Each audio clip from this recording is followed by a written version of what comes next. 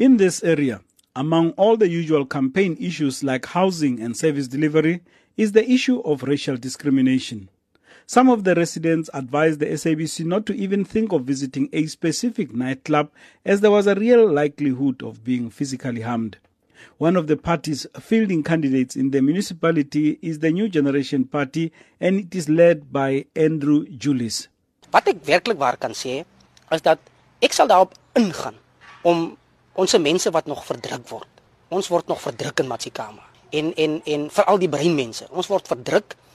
Daar's veral soos op plase is daar geen sanitêre geriewe vir mense nie. Daar's mense wat al reeds 8 jaar op plase bly waar daar geen sanitêre geriewe is nie. Daar's mense wat nie watergeriewe het nie. Another of the small parties taking part is the Patriotic Alliance. One of its candidates is Edward Mostert. He says he would like to see colored people treated better, taking into account their history.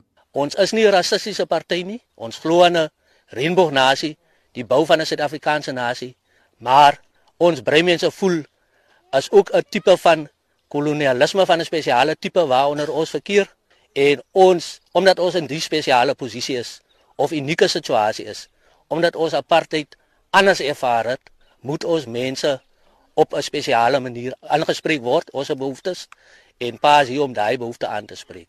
He took the SABC to a farm just outside the town of Vredendal to show how many of them still live in slave-like conditions. Here, a group of farm laborers live in conditions of squalor. There is no running water for cooking or drinking and no toilet facilities.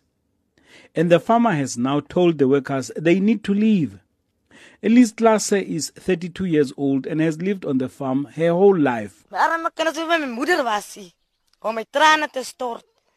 Was my ma nie, as hy met vandag dood gewees het, dat ek geweet waarvan ek moet gelewe het.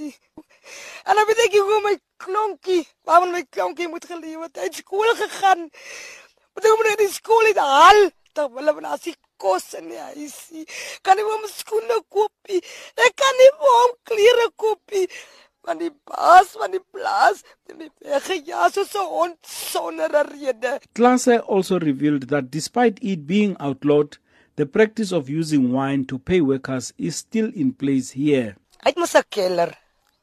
Elke aand kry ons wyn, mevrou. Yes. En dat wat nie mag gebeur nie. Nou ons moet die wyn wegsteek. Hoekom? Hoekom nou ons die wyn wegsteek? Maar Vrydag wanneer ons uitval, dan mag jy wyn staan nie, mevrou. Hoekom sit hulle nie wyn op die byslip?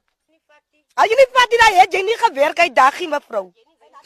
As jy nie wyn vat, het jy nie gewerk, dan vat jy hele dag net so. Asseblief, my pa kom al my. Pa kom al. To lighten a situation just a little bit, Klasse takes refuge in song. At the moment she sings about conditions under which she lives and what she wishes to see after the elections. I am Joseph Mosia reporting in Vredendal in the Matzikama District. My pa kom al mooi. Ayan siyo en die dia mors my.